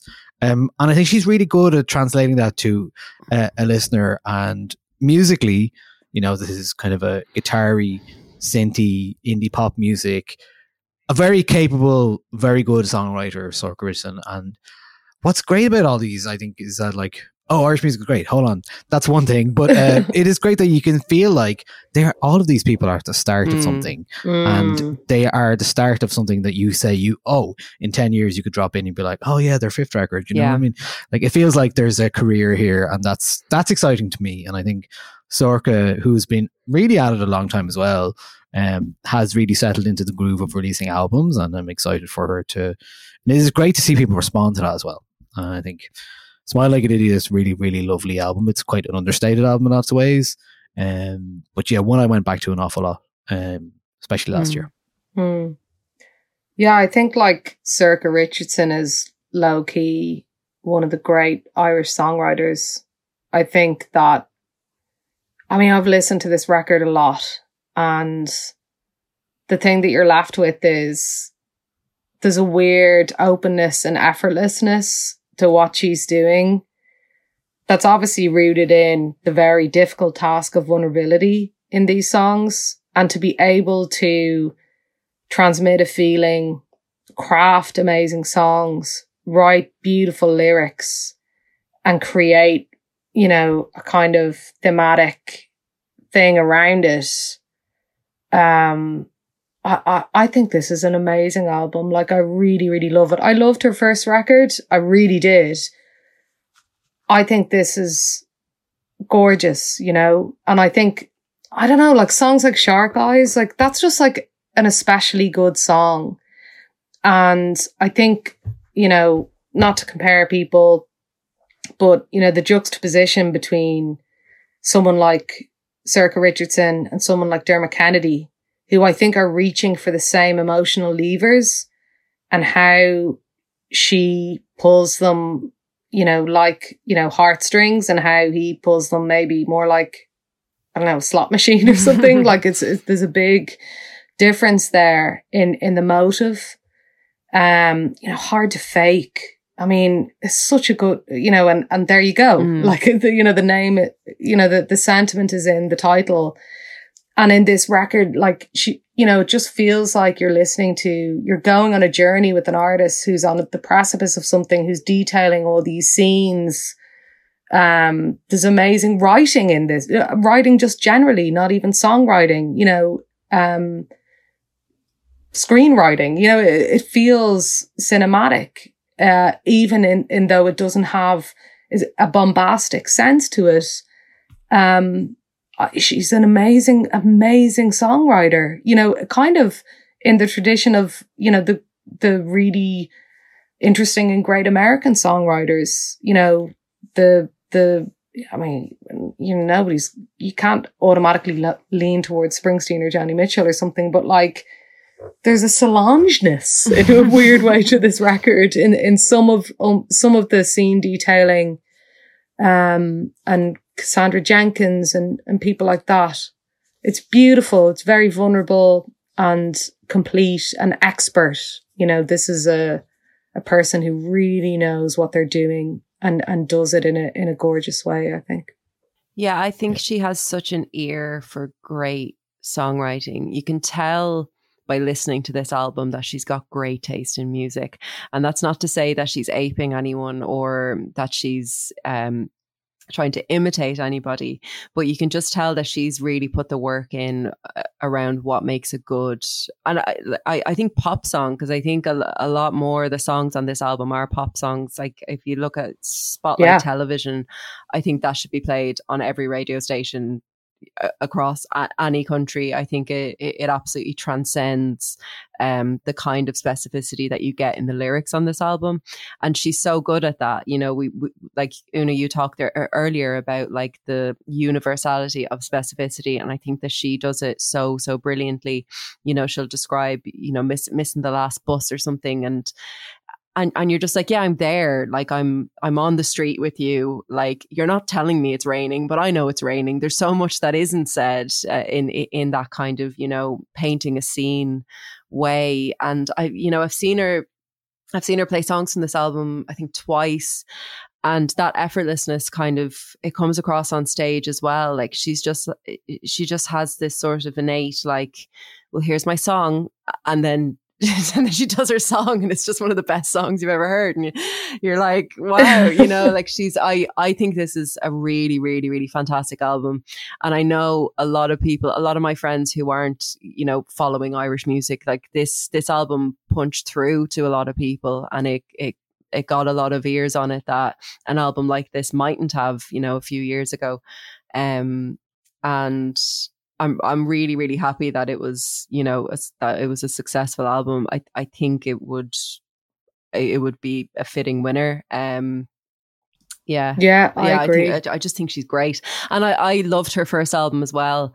But I feel like she's grown, and you can hear that in the lyrics. Like you can hear that she's reflecting on a new time in her life now, and that kind of, I'm an absolute sucker for like women talking about coming of age in like their late 20s or early 30s kind of thing, or like mid, you know, far later than like the usual narratives you get around the idea of coming of age. I love a coming of age album, in a kind of like a delayed way, and I think she deals with that really well on this record. And she writes about Ireland really interestingly as well. Like she doesn't hammer home the point or anything, but there's references to the Keys.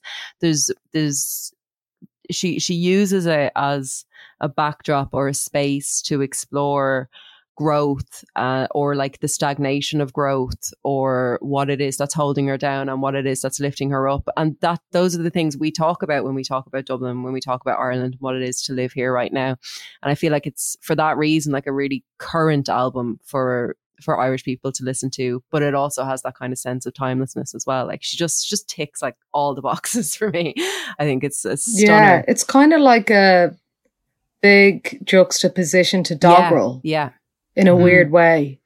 Like there's no need to point to the signs or the signposts of what a city is. There's something else happening here that has a kind of emotional integrity that isn't linked to the shorthand of a place. Yeah.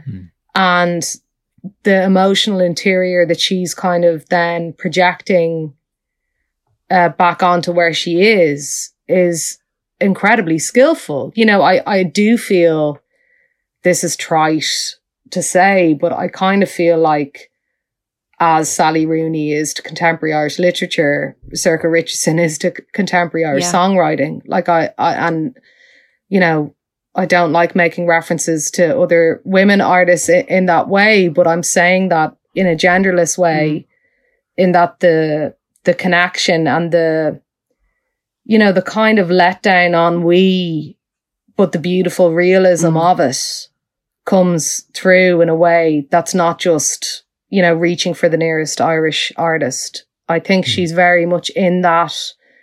She's in the canon of our time in her songwriting. And I don't think she gets enough credit for the artistry that she's kind of transmitting in that way. I think it's very unshowy and unegotistical. And I really, I'd look like there are plays in this record. You know, there are these micro scenes around Dublin that are really, you know, just, I mean, it's just really good. I mean, this is somebody who's going to, you know, really stay the course. I think there's a Dublin in this album that is very, very recognizable to me, and I don't think that's just because we're both women.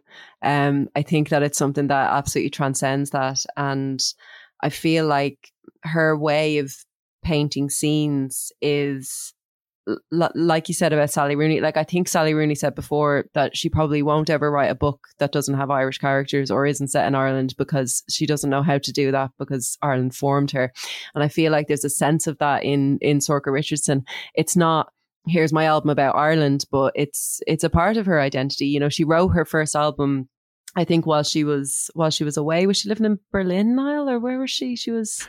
I think it was New York. York. New Yeah. York, yeah. But Ireland was still very, very present there, you know, and the kind of the forming of this person and this character on the record is an important part of it. But, you know, not like you don't, if you weren't from here, you'd miss it. But you still would get just as much out of the album. Like it's not hammering home the point in that way. It's inviting everybody in, no matter what your experience is, and not just sort of, you know, telling you what the Irish experience is or the Irish woman experience or whatever that might be. Right, our final album on the list on the Choice Music Prize Irish Album of the Year list is Thumper's Delusions of Grandeur.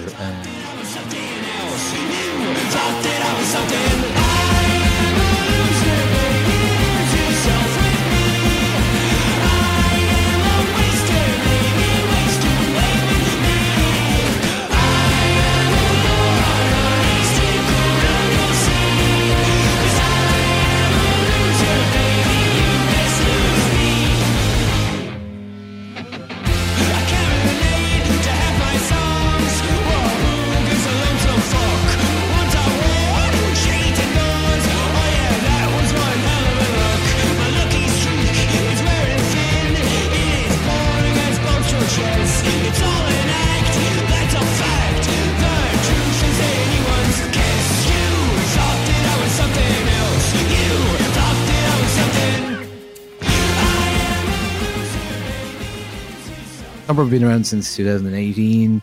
They're a 6-piece. They've got 2 drummers, 3 guitarists. They're a big rock band who do noise rock and a bit of bubblegum stuff, some psychedelic stuff, some psych rock. This is a long-awaited album in terms of they've been releasing for a while, but they finally got around to releasing this album last year. I think it was received quite well, and but maybe slightly surprising for me that it featured on this list. So that obviously means that there are judges who think highly of this record. I think it's a really solid album for what it is. I think it probably doesn't stand up to a lot of the other stuff we've talked about, but no great shame really either. I think it's hard to expound any great level on this one for me. I think it does what it does really well. And there are songs about existential topics, about self-image and the search for authenticity. I don't really get at that as deep as I would like to, maybe. But look, I think Thumper are a great live band for sure, and the album definitely is parallel to that kind of reputation. What do you guys think of Thumper's Delusions of Grandeur? I reviewed this and I had to go back and read my own review because I didn't really remember it that much. So I read my own review and listened to it today. Did you agree with yourself? I did. Yeah. I think I made some very good points. No, I think my issue at the time with this album, and it sort of remains now, is that it's an album made up of ideas of years and years and years and years of work. I like that in debuts or early albums sometimes, but I think on this album there was a timekeeping issue. There were songs that were very, very long that I didn't feel like they warranted that length of time to kind of tease out that idea. But having said that, there's other points in the record when they kind of, bring in a bit of brevity, where there's some really good ideas. And so for me, this is like, I felt like this was like promising for things to come, but as an album in itself, it just felt a bit messy. It just felt a bit like there were arguments about what to keep in and what to take out, so they just decide to keep everything in. Just a little bit messy, but great playing on it, great ideas, like a great sense of identity, I think, on it as well. A sense of purpose. There was 1 or 2 songs that I really liked the lyrics on. I think maybe the rest of the songs I could kind of take them or leave them, but I don't imagine they don't strike me as like a band that a lot of people are like poring over the lyrics if you're going to see them live or something. But I do remember that I wanted to catch them live because it sounds like an album that would transfer onto the stage really well. But yeah, those are my thoughts. Yeah, what's gas about that is that I was listening to this record. I've listened to it a bunch of times, so I was listening to it again today. And I was like, fuck, like a lot of these songs are really long. And so then I just was Googling reviews. And of course, your review came up. And I was like, there she is again, just saying the thing that is the thing, you know? And like, you know, that thing, the timekeeping element of it, which was so, yes, I mean, that is an issue with this record. Like songs, not necessarily outstay their welcome maybe, but yeah, I mean, you've said it exactly that there's certain ideas that are in it, like, and put every idea in it, and maybe the length of them, or not even the length, but like the articulation of the idea does not necessarily merit the longer expanse of it. But like, I also really like this album, you know, and again, Gilaband isn't on the list, and we see them in Just Mustard and we see them in Fontaines. Their sonic echo is in this record, particularly in some of the vocal styling, like in Fear of Art, you know, that cadence and drop in intonations within phrases that Gilaband do so well. I mean, it's there. But also I really like it because it's doing a rock thing that I really enjoy. You know, it has intention, it has classic rock elements. You know, there's parts of it that have like Nuclear Sounds era Ash, you know, elements to it. It kind of reminds me of an album that I love called Restraining Bolt by a band called Radish, which Ben Queller was the guitarist and singer. And yeah, Deep Cut though.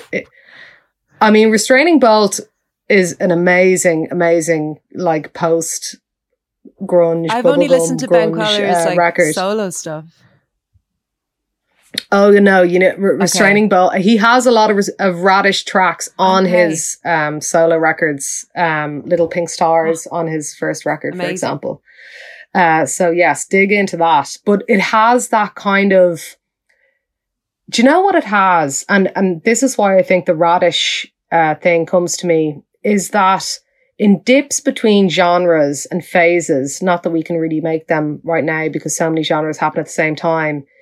In rock, though, bands and records and sounds happen that are in the ebb.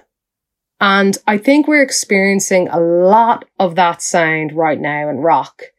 Be that Thumper, be that Wet Leg, be that loads of stuff, where it's kind of in the ebb, where it's tracing the shadows of the genre, but the new genre has not yet emerged. And I think Thumper is articulating that, where they're doing this really, I think it's really good, fun rock record that actually is really stimulating. But I'm like, what is this hanging its hat on? And I'm not, you know, it's kind of like when Woo Life made that record or whatever, and it's like, is this rock now or whatever? So I think that I feel like more globally, we're kind of in this, not in geography, but just in a kind of a 360 sense. There's a bit of an ebb in the rock thing, like post-time rock, and I kind of feel the same about, you know, Phoebe Bridgers and stuff like that, where I'm like, where is the hat being hung on? And I feel that Thumper are doing what they're doing in a way that is really successful and great, and fucking love a bit of double drumming and all that kind of stuff. And it sounds deadly.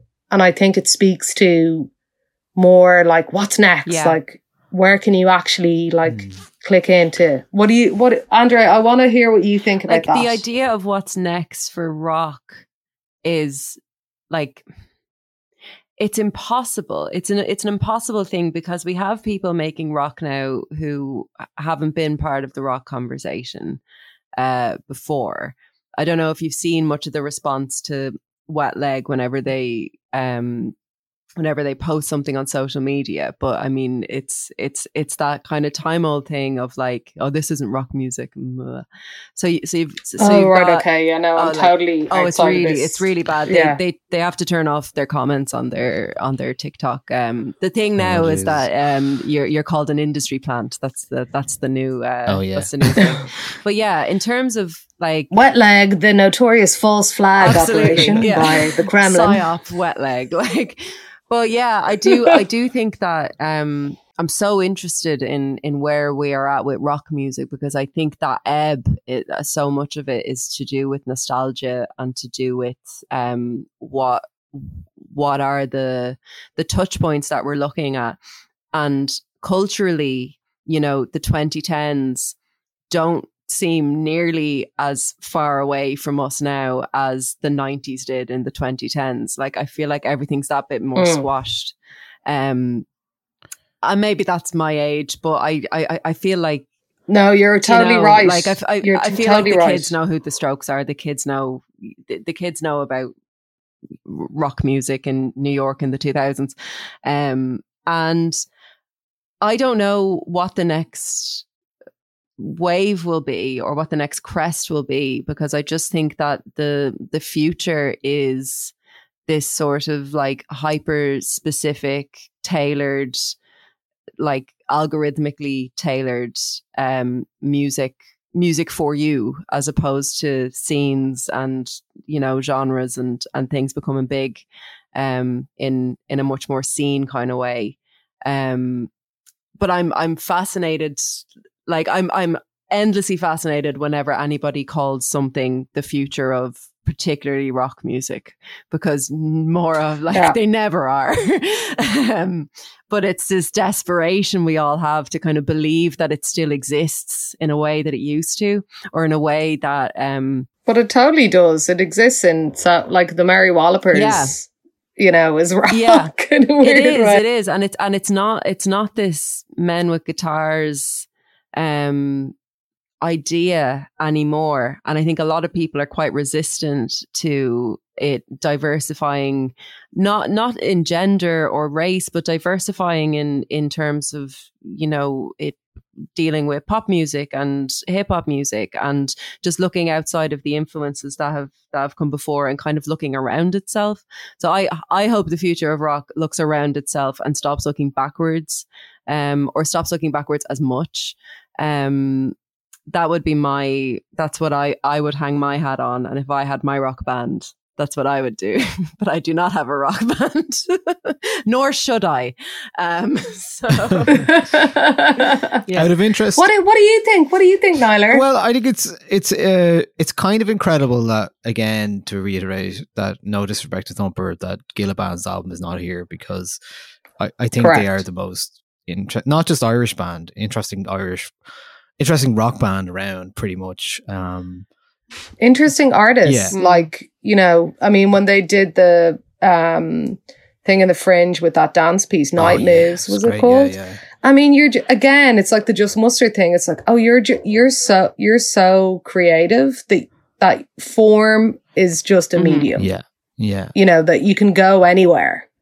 Like The Immediate or something is a band full of fucking painters and poets, you know. Yeah. I'm interested. I mean, the best rock album of the year so far this year is by the rapper Little Yachty, so that's good. That's playing with the form anyway. But yeah, I mean, I'm just kind of over a lot of that discourse, and I don't really care about, like, you know, Enemy or like, whoa, rock is back. Rock is always around. Rock is always doing stuff. You know, I think you find your pocket of what you love in that, and you, music for you, whatever you want to call it. But like, I mean, I'm always struggle with rock music now these days, because I find a lot of it just, I've heard it so much before, and that's just, whether that's age and experience, I find it very hard to, but I do love the Wet Leg record. I do think it's great fun. I do, and as well. I think they do something really interesting. And no gatekeeping here for me in that one. I'm completely fucking baffled by the Wet Leg, like, backlash. Honest to God, like, if, like, look up them winning at the Brits or something and just read the comments. Like it's genuinely worrying. But I think it's much more of a culture war issue than anything else, which obviously affects music. But that's, I was not aware of it until this point. And I just think it's it's just Brexit, really, isn't it? When it comes down to it, it is. Yeah. That's just like the thing that informs cultural discourse in the UK is just like people are taking something we didn't like. Mm-hmm. Yeah. All right. Well, that's the 10 records to finish because we're keeping you a very long time here. Can we say what album you'd like to win and what album you think will win? Can we do what we think will win individually and then yeah, sure. Yeah. Okay. What I think will win. What I did on my holidays is Gotobin is. Do you know what? I actually don't know. And I know that's a cop-out, but like, as you know, Niler, I consistently get everything wrong in the choice. Listen, but you just have to pick one and you can be wrong. It's okay. Because we're often wrong with these things. I think CMAT will win. Okay. Or the Mary Whoppers or Fontaines. Or any of these 10 records. I think CMAT will win and I want CMAT to win. That's my two. Okay. But if it's not CMAT, who I think will win, let me look at the list again. If it's not CMAT, I think Sorcha Richardson will win. Yeah, that's a dark horse. Yeah. Dark horse. I think it feels like the right thing to say right now is that you think that CMAT will probably win. Yeah. But that's not how these things work out. So, we're in an intense groupthink scenario right now. Yeah. Just want to flag that. But it all depends on what happens in the room. The list of judges are on the choicemusicprize.com website. You can have a look at them. And having a look at that list. You can lobby them. You can email them. You can if you want. I mean, they don't have to listen to you, but... none of it is FOIable as well. It's a lot about, the personalities in the room and who cares enough to argue for it and how the conversation goes. And we really can't predict that. And that's why it's so hard to predict who wins the choice. Well, Niall, you haven't given us your choices yet.